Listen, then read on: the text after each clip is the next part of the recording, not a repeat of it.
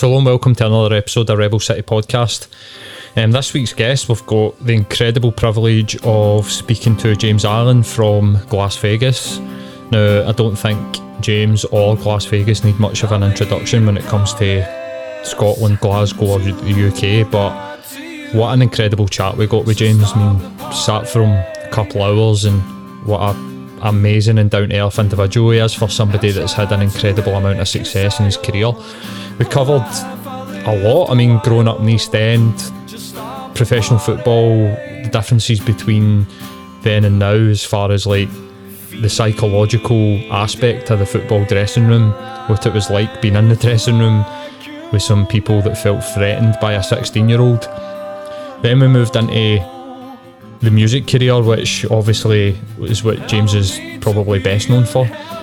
Spoke about forming the band, how he got into music, early success, and I think like some really incredible stories about some really famous people, including Noel Gallagher, Bono, Alan McGee, and what a laugh we had. I mean, we had some serious chat in there, but he's just such a nice guy, and I couldn't have asked for a better guest. I think me and Matt really enjoyed this podcast, so I hope that you guys all enjoy it.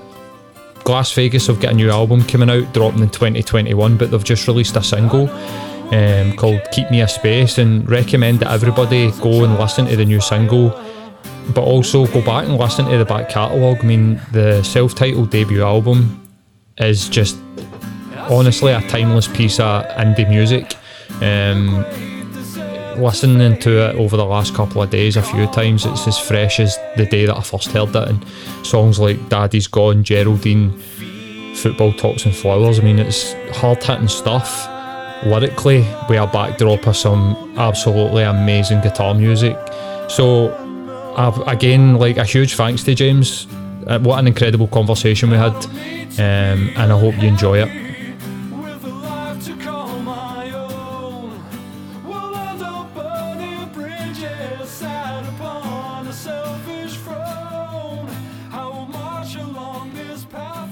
So hello and welcome to another episode of Rebel City Podcast. This week's guest, we've got a bit of a Glaswegian legend. It's James Allen for Las Vegas. How's it going, James? Yeah. Seen your wee smile there when I said you're a Glaswegian legend, mate. Oh, just destroying my phone. I know. But you know, you absolutely are, mate. I don't know. You're a bit of a mythical character when it comes to the Glasgow music scene. I don't know if I've seen many interviews like this. Well, I think that's the interview you might run it on it. You know what I mean? When they see me sitting in my wee cherry head here. It does ruin some of the mysticism, that I've worked so hard all the years to build up, and I might just ruin it all here. Well, that's the chance we take every week. You know what I mean? Like, just ruining it. Aye, absolutely. It's really something, that cherry head, man. That bar's cherry head. It's sugar high, mate. Sugar high. So you grew up in Kilmarnock in the 80s and 90s, buddy. When I was having a think about sort of Kilmarnock, I sort of came to the conclusion that I don't know why it doesn't have such a reputation. Like, we always hear about Easterhouse, Shuttleson. These are always, like, when people talk about the sort of the bits of Glasgow that were notorious for sort of gang culture in the 60s, 70s, 80s and 90s. They always talk about these areas, but people don't talk about Kilmarnock. But when I'm 36, I wouldn't have been near Baltic when I was a wee guy. Wouldn't have been near it. I grew up in Carntyne. Carntyne, and Matt grew up in Ridley. Aye, Ridley. I mean, they've all got characters, but they? Sure, like Ridley and all that had a few, and you know what I mean? Aye, definitely. Characters, but I know what you mean. It's isn't somewhat. It's like to people that don't really know a lot about Glasgow, they probably wouldn't maybe know Kilmarnock or have heard of it. You know, they maybe here stay away from that area or that area, but maybe Kilmarnock's no. I don't know why. It's a strange For some one. reason, I had it in my head that Kilmarnock was just entirely warehouses. Like, for some reason, like, I didn't actually, until recent years realise, especially with the regeneration run about that area, that folk had always lived there, because any time I'd went down that neck of the woods, it was to go into, you know, a makeshift recording studio with you guys and sit in the back of a room while somebody fixed a motor on the other side of the warehouse, you know what I mean? So it's changed a lot now, but hasn't it? I think it has. It's changed a bit. All that kind of, what is that? The Commonwealth thing? The athletes' village and stuff that took the place of like the tenements and done that way. It's must be like a time warp for people. Like, it must be so strange. But what was your experiences like growing up in Kilmarnock? Like, did you have like a sort of good childhood when you were there, or was it like a wee bit rougher? I mean, I guess I was just quite an excitable wee guy, I think, and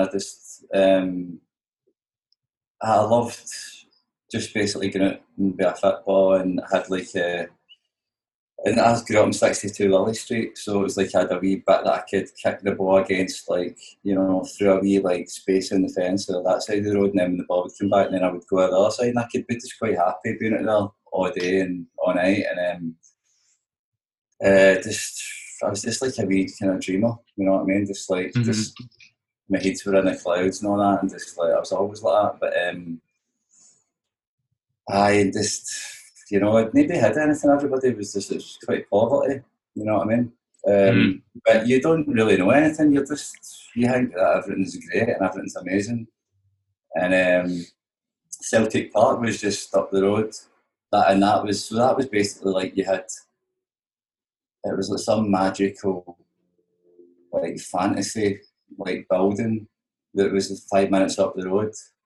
Yep. So you felt quite like, you didn't feel poor, you felt like rich because you had that next to you. That's how that you would value and all that. And you know what I mean. But it's the things that you remember, like, it's just quite mad. You don't think it's mad at the time, but maybe as you get a bit older, then you realise it's a wee bit weird. And like things like, I was kicking the ball one day, and it was like Katie, my next door neighbour, I kicked the ball, and I seen it in slow motion going towards the window, and it was just like a lot of bits of glass in slow motion off London. And I was just like, and the guy looked at his window, saw me, and I was like, and I ran into the house, and I was like, Ma, and my sister and my mum was sitting, and I was like, Ma, somebody smashed Katie's window. And my mum was like, who is it? And I was just like, me. So I couldn't think on my feet quick enough to make up somebody else's name. So, but then Katie had a black bag out her window for like about over a year.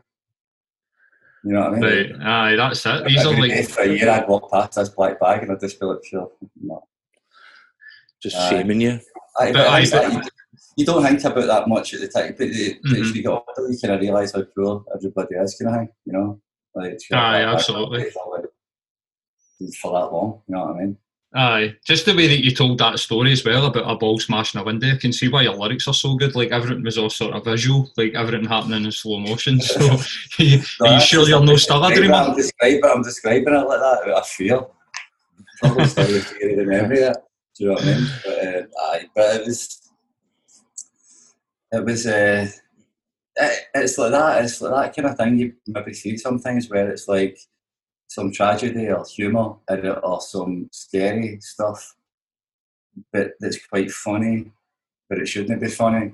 You know what I mean? If it was like, you know what I mean? Like, just bizarre stuff. You know what I mean? And like being at school, doing at St Mungo's and all that, and I never knew. I mean, for the age I say 12, I mean, when you're 12 years old, and your pal's got a sword in his trousers, and he takes it, and he knows that he's getting that day. So he takes the sword, and you're standing next to him, you hear him hitting another person with a sword in the head. It makes a noise, a certain kind of noise.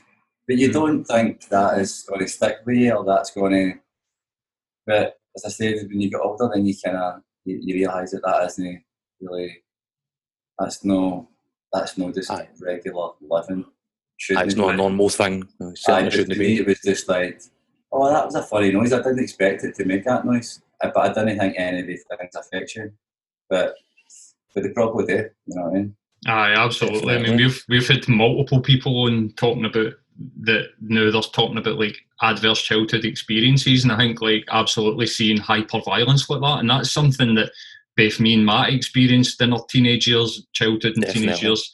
Is people like the normalization of stuff that when you grow up, maybe go to uni or you meet people and you tell them these stories, they're like, "Are you fucking kidding me on?" Like you're like, no, it's just totally normal for us to run about the scheme and you know what I mean? People getting stabbed, even though it seems wild, like you're saying, when you're that age, it's just part of sort of your daily life, isn't it? As normal. As my fiance's for like a wee town in Sweden, and sometimes like, I'll tell her some bits and bobs, and I don't think she's as surprised now. But I think at the beginning she was probably a bit like, "Aye, that's different." You know what I mean? Aye. And I think sometimes when you're telling somebody outside a place where you're fair, then I think that then you can realise as you're telling them and you see as you're saying it out loud and they're listening, then you do realise as well, you know, Aye. because she her reaction or whatever, then you can tell that isn't going to be the most normal thing then. Definitely. So, I think as well, I get it a lot with like foreign family, where they, you know, you catch up with people that you see every couple of years. They live in Canada and whatever else, and they you know tell us stories about Scotland, or tell us about and then you go into it with them, and they're looking for this wee nostalgic thing, and you've actually like ended up accidentally horrifying them.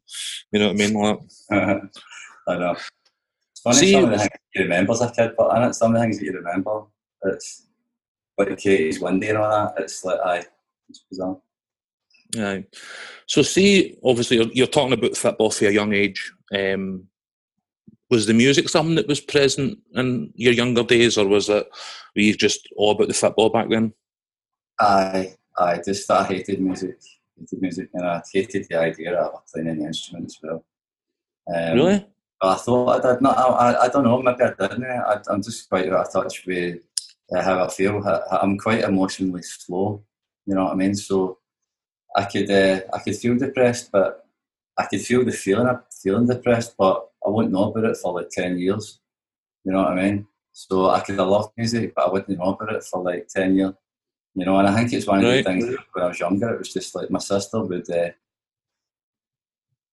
play music in the house and stuff like that, and I just thought I didn't like music. But I went to Butlins when I was younger, and we were in like a wee disco thing for kids or whatever, right? And I remember my uncle's manties now, well, it was like kind of getting dark outside, and I remember they were leaving, and there was a song that came on, and I knew that it got to a point in the song where the chord moved in a certain way. So they all walked out, and then I walked back into the place again myself, and I walked into this place. I don't dance there, no, I don't ever dance. I get a nosebleed when I get near a dance floor, but when I walked in, and I just to hear this chord again, when it moved from this chord to that chord, and I remember like everybody shouting at me. I get into trouble because I left everybody and went back into this to hear this. And but I still thought I hated music, you know what I mean? So I'm quite out of touch with things that I liked or things that I didn't like, you know what I mean? Was there any music in the family? Because that type of ear that you're talking about, like, well, that's the I mean, I played in bands for 10, 11 years, and that's the type of ear that everybody that I've met that can play a musical instrument properly, or even just like has that sort of creative spark for music, they always talk about that thing where they're like, for an early age, I had something like that where I would be like, oh, I really like this bit here. And I would say to my mates, listen to this wee bit here, and they would be like, what are you talking about? I can't even hear what you're talking about. And it's something as subtle as the change of a chord. And so was there like music in your family before that maybe came through, like to give you that sort of thing? Not that I know, really, no. You know, some people have told me, your granda played the harmonica for 5 minutes, you must get it for him. Do you know what I mean? And so it's like, but I think I mean, I remember, I think a part of it was just, I was quite embarrassed as well. I was embarrassed to admit that I liked music. I was embarrassed. I remember with my mum and my stepdad, we went to Asda one day, and Asda's quite big, so you can kind of like lose them and then go to the music bit. And I went to the music bit and I bought a cassette tape, and I had to like put it in my pocket and hide it for them. So I didn't want them to know that I'd bought a music tape. I don't know why I'd done that, it's stupid. But, and then when I get home, I'd put headphones in and I'd listen to this Bruce Springsteen song. And I must have rewound and played this same wee tiny bit in the song, like, I don't know, 50, 100, I don't know, 100 times, and I'd be pure lost in this thing. But I just thought everybody done that. Everybody was like weird like me, or I thought everybody was just the same. And even when I was like, learning the guitar, it was really just by accident how I started playing it. But when I had to say to my mum and my sister that that I was playing guitar, then I was pure like, oh, you need to sit down for a minute, I've got something to tell you. I'm coming out as a guitarist. And I remember this being absolute, my stomach just felt like it was upside down at the time when I was going to tell them. You know, like, it was worse telling my mum that, you know what I mean, I was starting to play guitar. It was probably worse than, you know what I mean, probably worse than getting in jail or something like that, you know what I mean. What age were you at when you started playing? I must have been about 17 or something. Right. So that's quite late, because normally you get the whole sort of Paul McCartney, I've been playing since I could remember, or like. That's what I mean, but it takes me like a couple of decades to realise if I quite like something more. Aye. So where did the football career start? Like, where was your youth career in football? Like, where did you get your was there like what? Obviously, like, I know that sort of thing that you're talking about. You just go and kick the ball about the street, and I think like that's probably like a lost art nowadays, where there's no ball games anywhere and stuff. But what was the first team that you played for? First team I played for was Falkirk.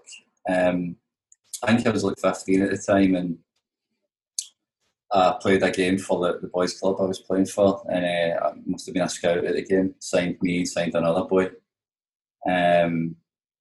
We went to like this thing called the Milk Cup. It's like all the teams in Europe and all that go to Ireland for like a few days or whatever, and it's a tournament thing. And I think it was Falkirk, Man United, Brøndby, a couple of teams that was in the group, and they were like a year older. So it must have been under 16s, I was 15 at the time. But then when I came back for that, it must have been, let's say, in a year later, Alec Totten had signed for had became the manager that day. And then I was coming in at Christmas time. I was at school at the time, but then I was coming in at Christmas just like full time. And I played a game that night and scored a couple of goals, and they just asked if I wanted to leave school and sign full time. So that's how that really happened. And then I must have played I think I stopped playing when I was maybe about 25 or something. Kind of retired, but I got asked not to come back, but I kind of say I retired. But it was them that told me, please don't come back, James. Please don't come back. Right. You know what I mean? What was the dressing rooms like back then? Like in the fucking in Falkirk and stuff. I mean, if you're a 16-year-old boy, like surely like the dressing rooms are wild. They were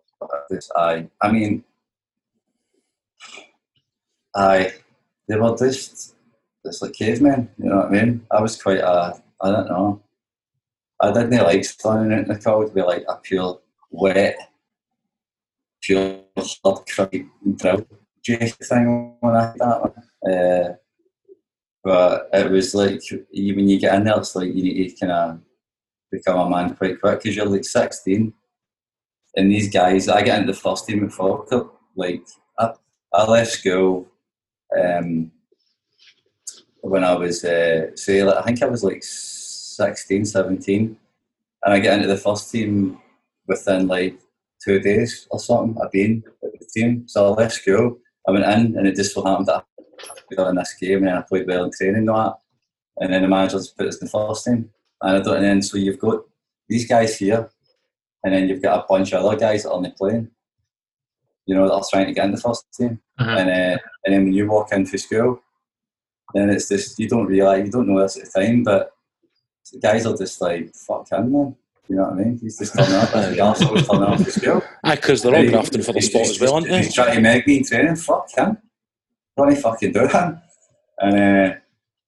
And it was quite like that. You just need to, you don't have a clue what's going on, man. But it does make you, it is quite cruel, you know what I mean? Some of the ways that guys love each other, I was always quite surprised, and I always felt quite sorry for some people, because I had a temper, like, I had a bit of rage in me, but I was never, I was quite a soft kind of like I would always feel just sorry for people, or like kind of like that kind of thing, but I used to just, I mean, every day I'd be swinging punches at guys that were like twice my age and all that, like, and then the manager would just be like, James, who's your bad?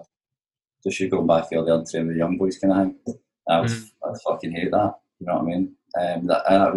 That's probably the way it is in every club, you know what I mean? You probably hear of young guys that just would fight back with other people, and then the manager would be like, oh, well, we respect that because like he's way there. It was kind of like treating a lot of kind of like mediocre players like better than what they were, you know what I mean? Like the first team guys, whereas they shouldn't have probably had that much respect, you know what I mean?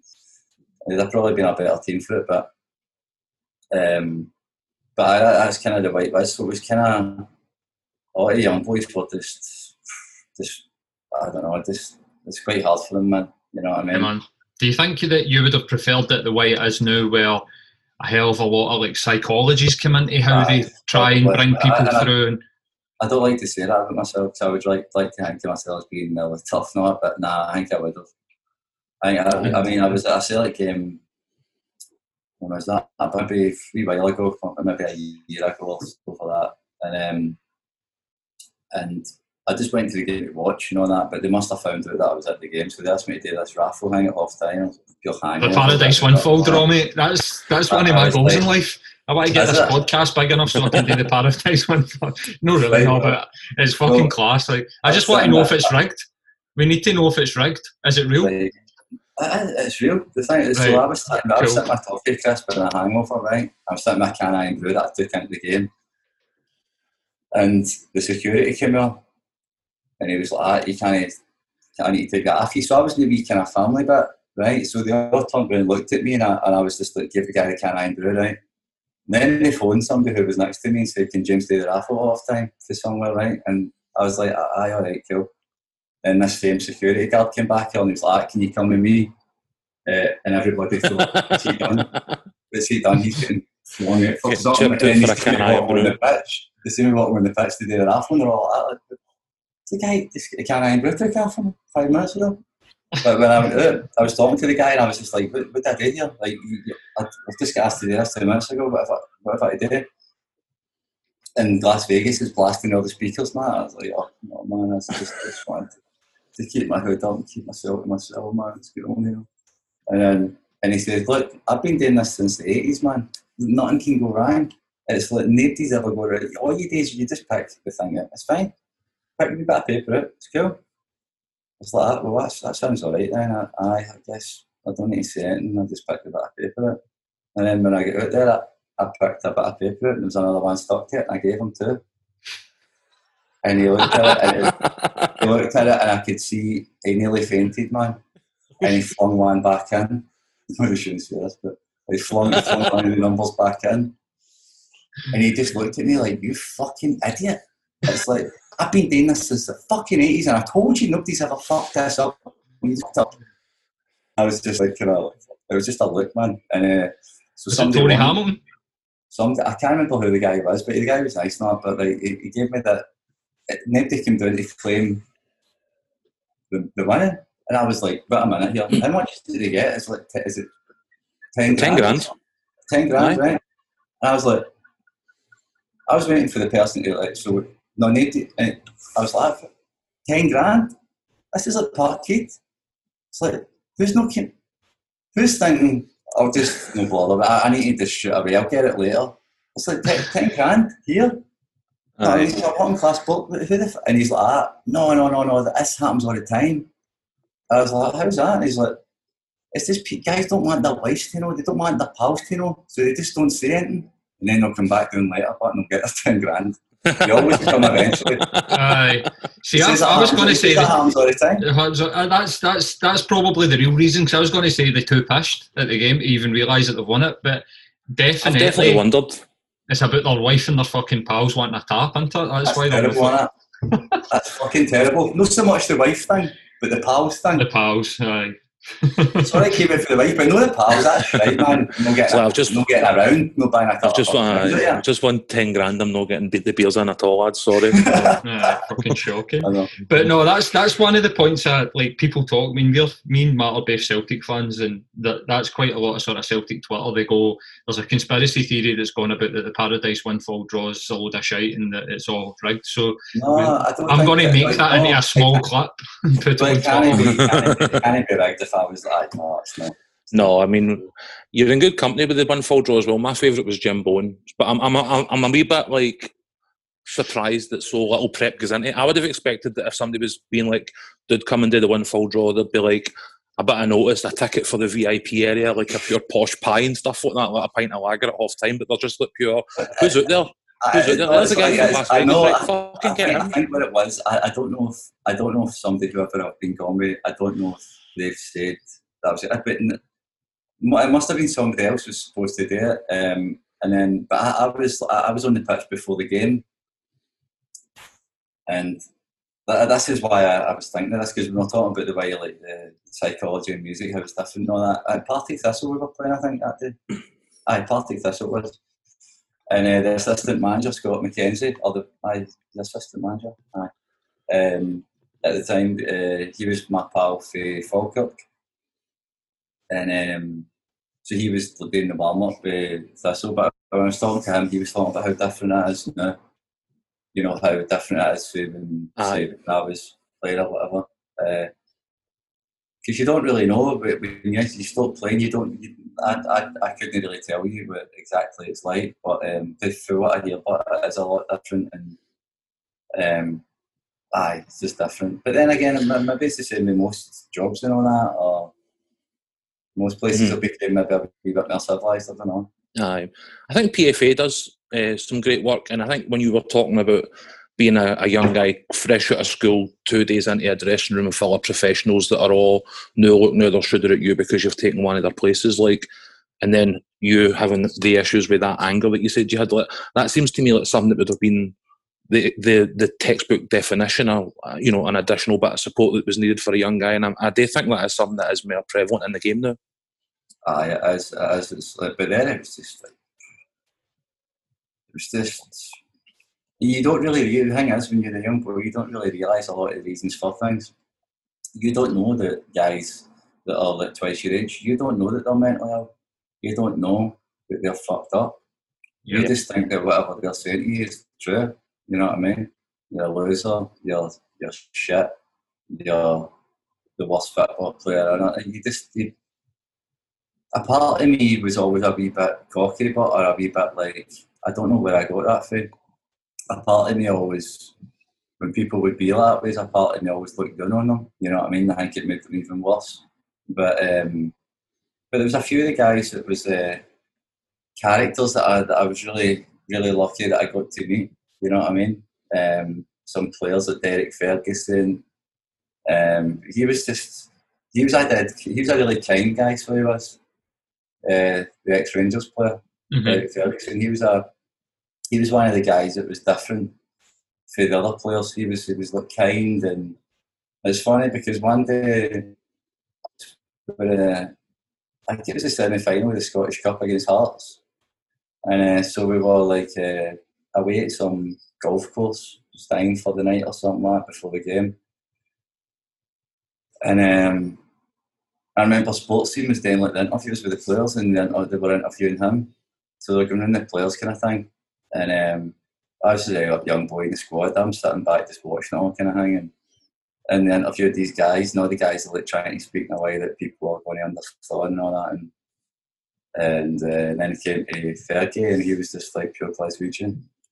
He was just like, and I remember all the guys looking at Fergie and being a bit like kind of most niggling, like laughing at him, but I think they were just a bit like, wow, you know what I mean? Like he's just, this is what it is, pure confidence. He's not modulated himself because there's a camera in front of him. I know, he just looked pure like comfortable, you know what I mean, and confident and all that, and I remember thinking, wow. And then when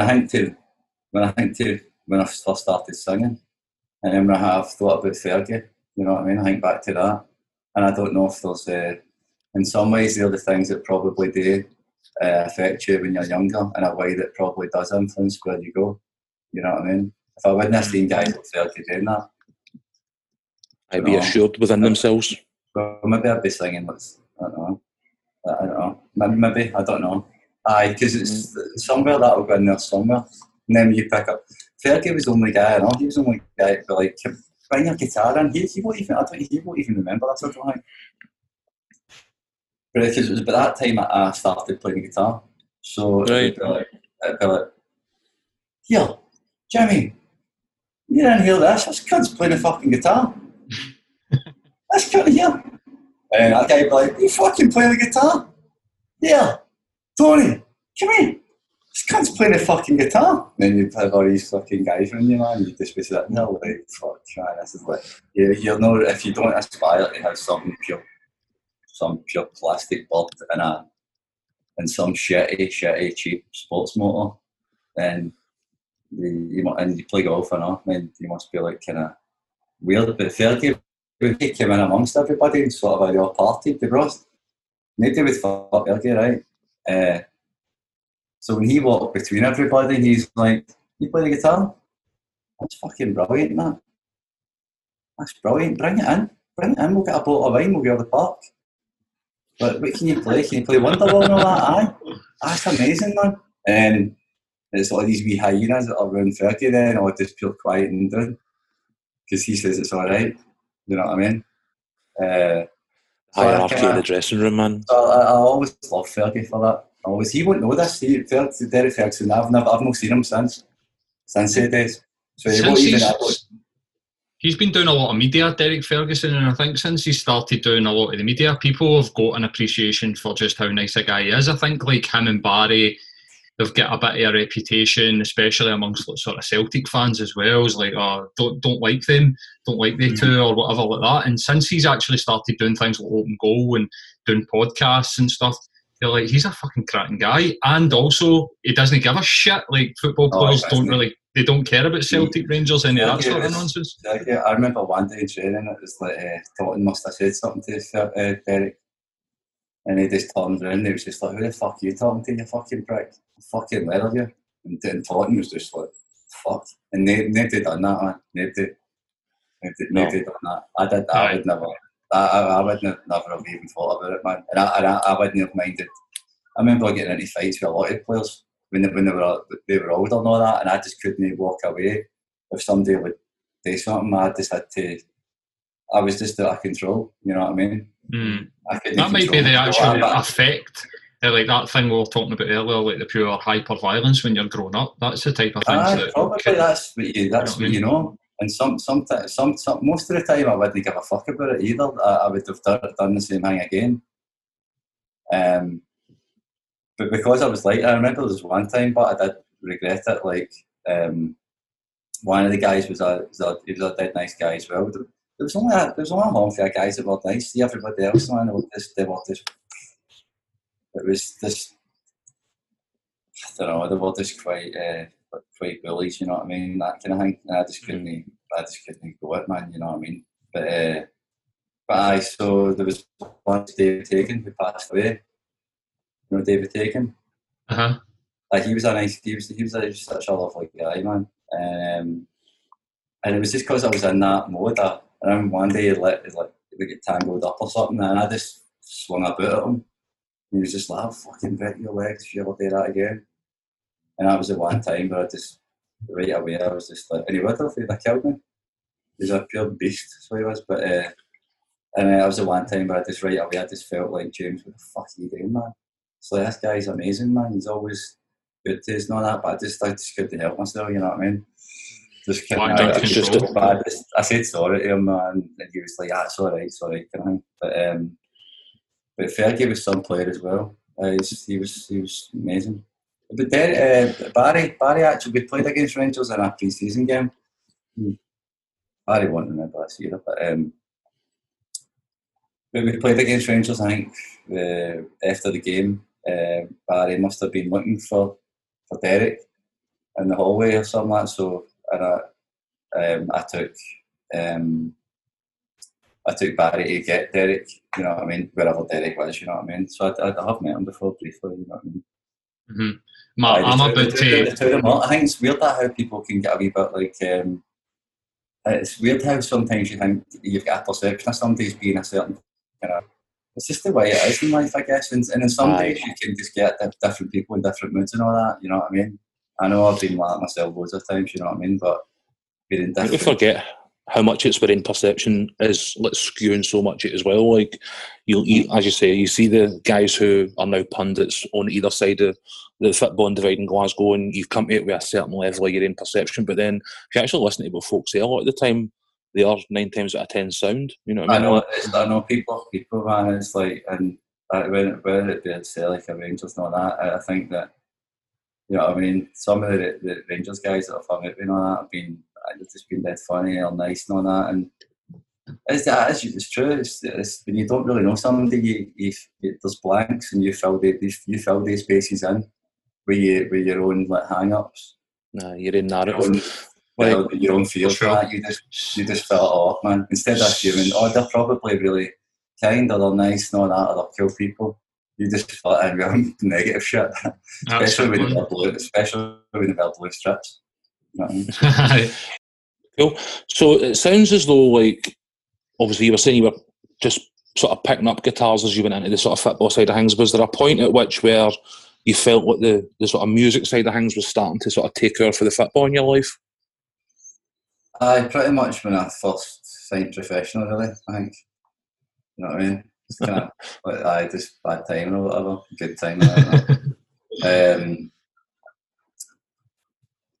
It was just one of the things. It was just, I think I'd be sitting in a car park or whatever before I'd get into football, and I'd be waiting for the song to finish and all that, and before I'd get into training I'd need to wait on the song finishing that I was listening to. Probably not a good sign, you know what I mean. But that's pretty much when it happens, really, you know what I mean. I think with football, music, it's like when you're doing like that, it's like you can't really kind of dip your toe in. You've got to give yourself to it completely. You know what I mean? It just is the same. I think it was the same when I was at Dumbarton and the last football team that I played for. Then the manager said, "Don't come back." It's probably the best thing that could have happened as well. Right. If he wouldn't have done that, then I'd have still been doing, like, you know, maybe writing an odd song or whatever, and then going to football or whatever. But when he done that, then it was just I had nothing else to do. I had no job, you know what I mean? Nothing. So then that's when I wrote the band's first album, really. So, you know, he could have done me a favour there. At the time, I was like thinking, what am I going to do now? You know what I mean? No money or nothing. You know what I mean? I've not got money to have electricity and all that, and like, be sitting with a guitar with no power in the house, you know what I mean? But it was probably the best thing that could have happened in a way. You know what I mean?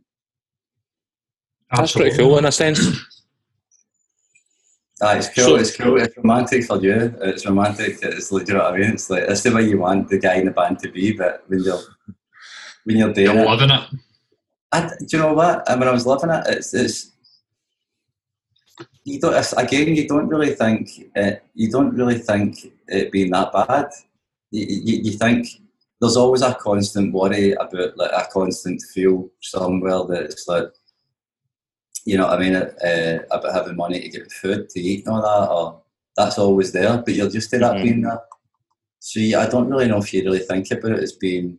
Maybe I just knew this was the way it was supposed to be, because I think at one point I went to the job centre and I was going to like kind of every couple of weeks. Then they would say, if you get a job, you're looking for a job or whatever.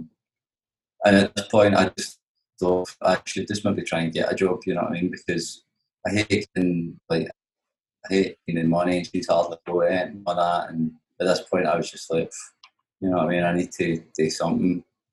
And I went up to my ma's house and I had this application form for a driving job. And I was like, I'm just going to try and get this job, I think. And my ma was just like, don't get the job. I was just like, but I hate getting money off you, and she was like, James, don't get that job. She's like, the songs that you write, people are going to know them someday. And that application form for the job, my sister put it in a frame somewhere. It was like James Allen driving job and all that, because on the back of it, Daddy's Gone, there's all the lyrics for it. For the song Daddy's Gone. Aye. That's awesome. I know. It's funny how things can be in time. It can be like, I don't know, just quite magical things like that. You're like, wow, man, how did that happen? But then I guess it was my ma that was the important part. You know what I mean? Absolutely, man. That's like the opposite of what the majority of people that end up making it in the arts tell you. It would always be their mum and dad going, "Nah, you need to get a job." Yeah. You know what I mean? But it sounds like your mom's really had a belief in you. Like, was she listening to the songs? Obviously, were you staying at the time? Was she hearing the songs that you were writing? I don't know. No, because I was at the time I was staying in a house. I'd never able to stay basically at the time, so it was like it was just sort of somebody else's house, and it was like they weren't staying in it. It was nothing in this wee house. It was just a wee tiny house. So I wasn't even supposed to be there. And then it was like, it was my sister was a social worker at the time, a drugs addiction social worker. And that's how I met Geraldine. I met her through Denise. And so Denise she just basically said, so you get a gig with your band? And I was like, no. She was like, do you want me to help? I'll get you a gig. And I was like, aye, cool. And then that's how she started managing the band. So then when she started managing the band, she wanted to give me her time yet, kind of thing. So she went part-time with social work. And she moved into that flat that I was in, this wee tiny house. And one slept on the couch, another one would be in the room, and all that. And it was like, I didn't really think anything at the time. I just thought this was the way it was meant to be. But I told my mum wouldn't have. I don't think she'd heard the odd song or whatever. You know what I mean? But I was always too shy to like sing, you know that. And like somebody would ask me to sing a song, I would never do it.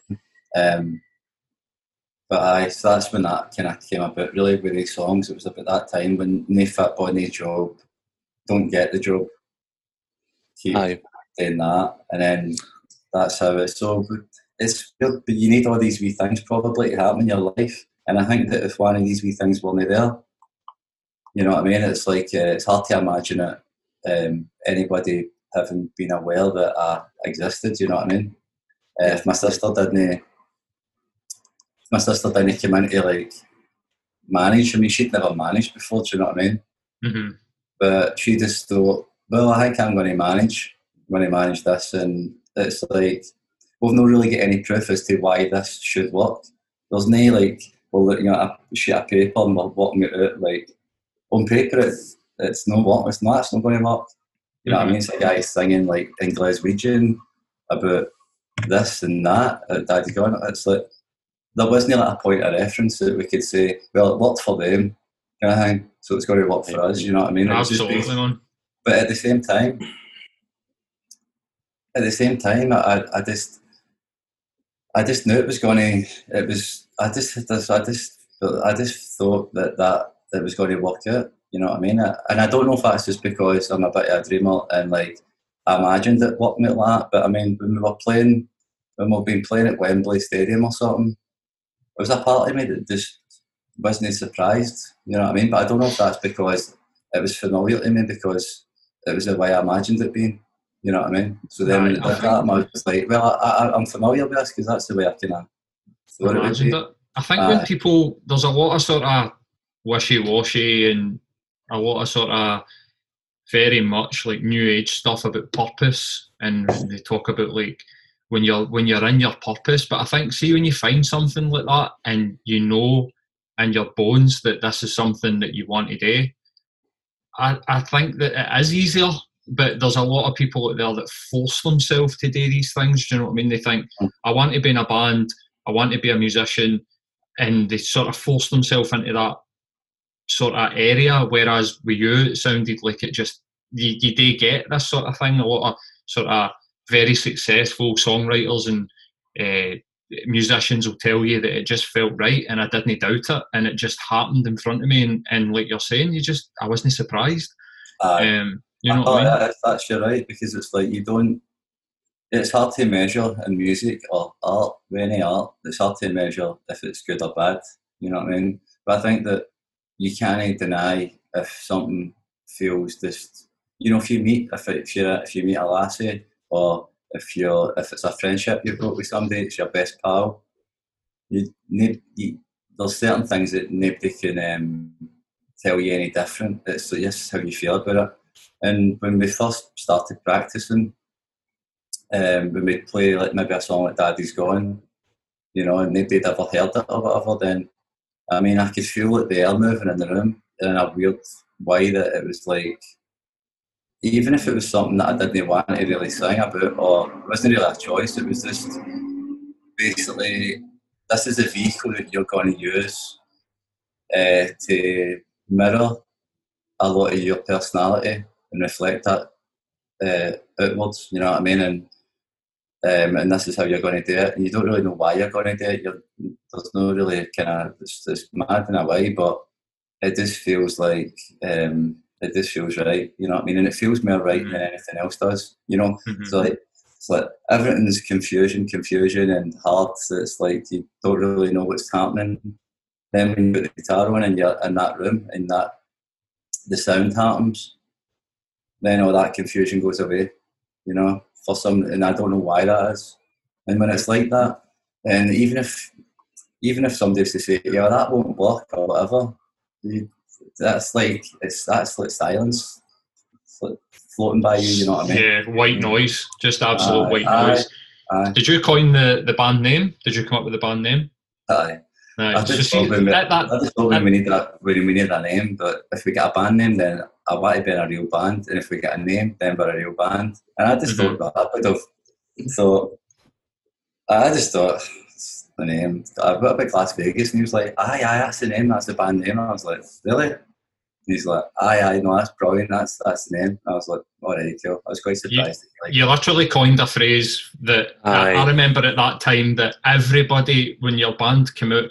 No, I knew, because me and Matt were about the music scene. Like I said, I played in bands, so I knew that you were kicking about just before it actually went like mega with the album and stuff. And I remember at the time, all the sort of hipsters in Glasgow were all saying, "Oh, I'm heading into Las Vegas for a night out."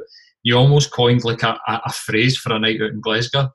I don't know if you're aware of that, but that is something that at the time everybody just started using it. I just like the sound of it, like. Right, so there's no combination of Glasgow and Las Vegas. You're no like.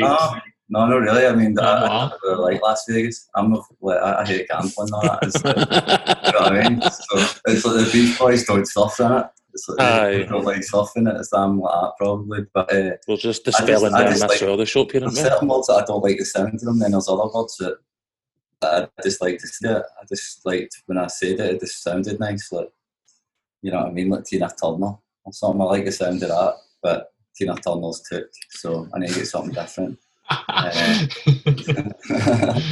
Wait, man. So what was it like at the start? Like, did yous do, I mean, yous were, when yous came out, it was at that sort of weird time where the internet hadn't quite took fully grip of the music scene, but the Arctic Monkeys had just came before it, who had managed to do it through things like MySpace.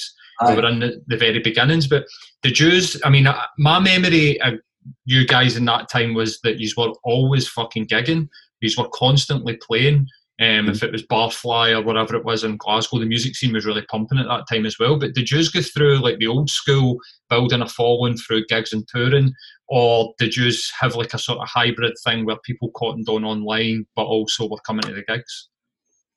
I think it was, I just remember, I can't really remember. I remember playing like a few gigs that was like in like maybe wee bars in Glasgow, and then it would be like, I think we were playing at one point, then we were playing a gig in King Tut's, and when we played the gig and somebody said, oh, the gig sold out, and I was just like, how's it sold out? Like, that's mad. And I think I thought it was for the other band that was playing or something. Aye, who else is on? Aye, and then people, all these people were at the gig when we came in to play, and they were like singing the songs, and they must have known them through Rab used to put them on MySpace, and I was just like, and I still am a bit like, do you know what I mean? Like, out of touch with things, and I didn't even know that he'd put the songs on MySpace, you know what I mean? And so I was just like, he was like, aye, I put the songs on MySpace, and I was like, oh, did you now? Aye. They're my songs, mate. What are you doing with my songs? Aye, so I think that's how people became aware of some of the songs. Then what happened was we played, then we went down to London, we played a gig, we played like 2 gigs or something, and I remember one of the gigs I thought was terrible. It was like, we were at other place, it was like, you know what I mean, before you even hit a chord, it's like I kicked a bottle of beer out, and it's just pure like, stage is just like a massive puddle right in the middle of the stage. I've got these shoes on with holes in the bottom of them, so all the beer's leaking through my foot. I don't like wet socks, man. Don't like that. If I see somebody, if I see my wee lassie, she's walking in the house with her socks on, right, and she walks into the bathroom, and somebody says a shower, and there's like any water on the floor or anything like that. It's like I'm pure like pure slow motion running towards her. No, and she's just like, what is it? And I'm like, look, it's wet. And she's like, that's so? Don't care. I'm like, you don't care? But if your socks get wet. Anyhow, so I got pure one wet foot during the gig, and then after the gig I came off, and it was like Columbia and Sony. They came to see the band, and they were just like, they were just blown away and all that, and they were like, and I was like, you want to sign us after that? I was like, these guys don't know anything, man. But that was terrible.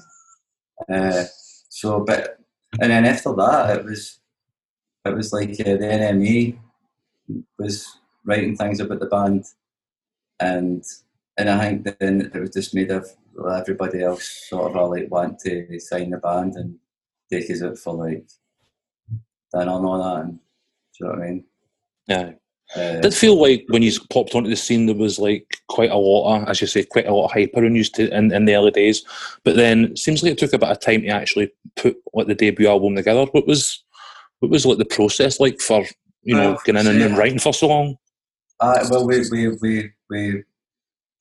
signed, I think it was, if I remember rightly, Rab's better with these things with dates not, but I think it was like January time, I think, when we signed, and then it was actually quite, for January, then I think we went to New York to record the first album. So we recorded that in Brooklyn, and so we went, say January, we were in New York for about March, I think. I remember it was like St. Patrick's Day when we were there. So when St. Paddy's Day, when's that? Is that March or something? Aye, mid-March, aye. Is it? So it must have been then. So then for March, then you recorded, I think the first single was Geraldine. And we were on like the Jules Holland programme, maybe in the summer, before the album came out or whatever. And then the album was September. So I guess when you look at it from the side, it would maybe seem like it'd be a while longer, but just went to record it and all that, you know what I mean? Was it like going out to New York to record your album, like a boy for fucking Kilmarnock kicking up in Brooklyn and fucking on a major record label, you know what I mean? I've never been to America before, so it was all just like quite your head would be spinning, you know what I mean? It'd just be like, but it'd be amazing though. It felt amazing, and it felt like you know what I mean, like it was always supposed to be like that, you know what I mean? I always thought that this was the way it was meant to be, and I was dead lucky, but you know, I was just there's a lot of things that it was just luck, you know what I mean? And but it was just pure exciting, man, you know what I mean? And then, you know, just when you start to hear the music starting to lock out and when it's coming out the speakers, like, because although you're in New York now, but there's always that thing. It's just like, it's like the door's always left open where you're just like, until the thing's done, until it's mastered and it's done, it feels like it's hanging together with a thread or something. You know what I mean? You can have like the best song I've heard a lot of songs before in the past that have been good, but it just never worked out on the record or whatever. And because we'd recorded the songs, like the demos already, people liked them, then I think there was even more pressure on like not even just us, but the record label and all that.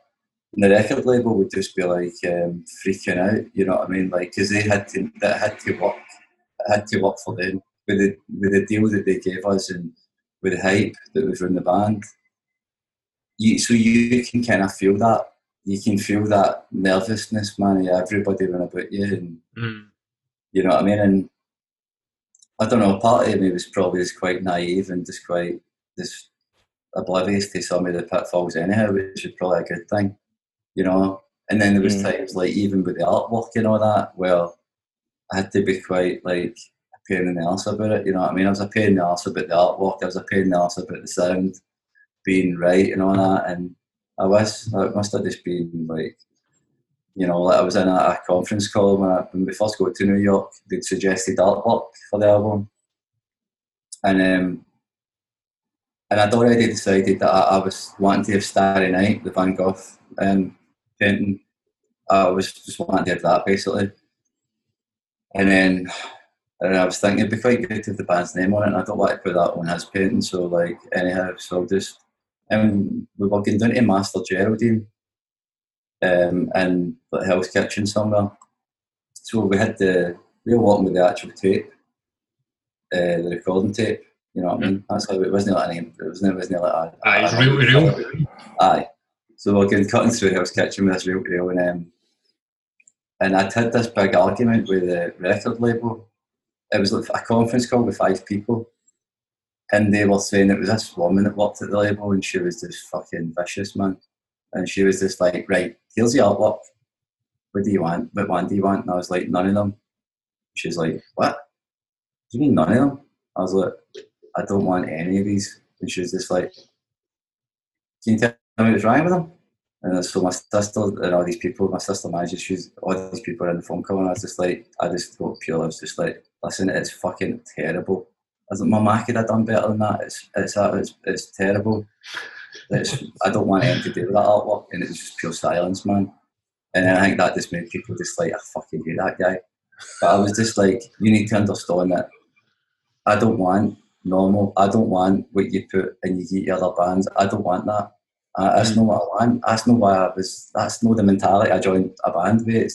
I'm a different animal. I'm probably an animal that you're probably not going to like, man.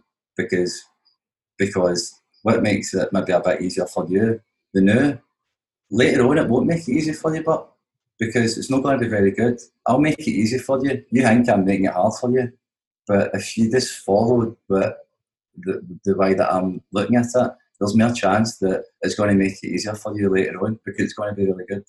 And it's got to be something more true than just being something that's pure. That somebody sent something that doesn't even want about the band. It could fit for like 5 different bands. Yeah, some plastic thing, you know what I mean? So we had this big argument, and then we were going down with real tapes through Hell's Kitchen, and there was these 2 guys cutting across us with this massive. It was like a sheet of glass or something. The way two guys would carry a sheet of glass, and we're walking, and we'd just stop, like, you know what I mean, to let them past. And these guys are shuffling by us. We're like Starry Night, and it's not the Starry Night. It'll be somebody's got a print or somebody's got but this big massive Starry Night. Because that's another thing in the phone call. She says, "Well, what do you suggest then?" And I was just like, "Starry Night, Van Gogh." And she was like, "Oh, that's what you want for the front cover? We'll never be able to get that." How are we going to get the license to use the Van Gogh painting? And I don't really get that. Well, the thing is, I don't really know anything about the business, but I don't reject. And it's the public domain. So I says, "It's the public domain, like I know anything about the business. She must think I'm on it, you know what I mean?" And so she was like, "No, it's not." I was like, "It is." "No, it's not." She was pure adamant. Later on, she found out it was. And she says, "I tell James that it is in the public domain. Then you get a proper James, you were right." You were right. And I wasn't satisfied. I wasn't satisfied with my sister passing on to me. But anyhow, when I left that phone call and we were going to Master Geraldine, and these guys it was the same day. I just thought, what the fuck, man?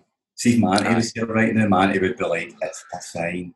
Aye, for sure. That's so fucking strange. She Rabs Ma loves shit like that, man. Do you know what I mean? She says that about anything, but it's a sign. It could be anything, you know what I mean? But I think that chances of that, like,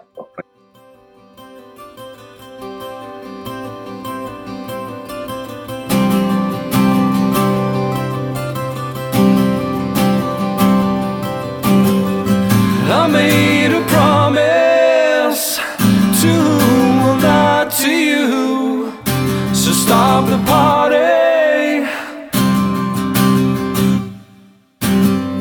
I tried to reconcile a life I lived a while, just stop the party.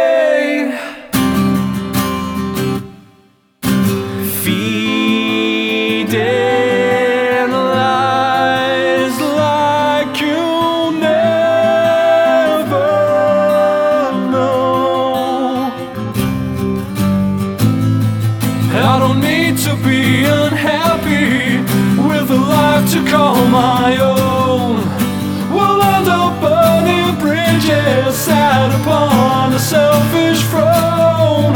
I will march along this path of ambitious, forceful ties. I'll be dead before it crashes down before my eyes.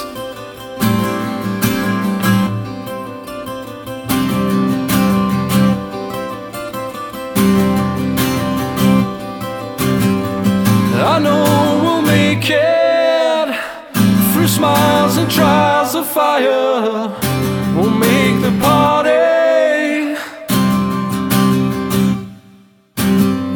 I see right through it, the great deceptive fate you call the party.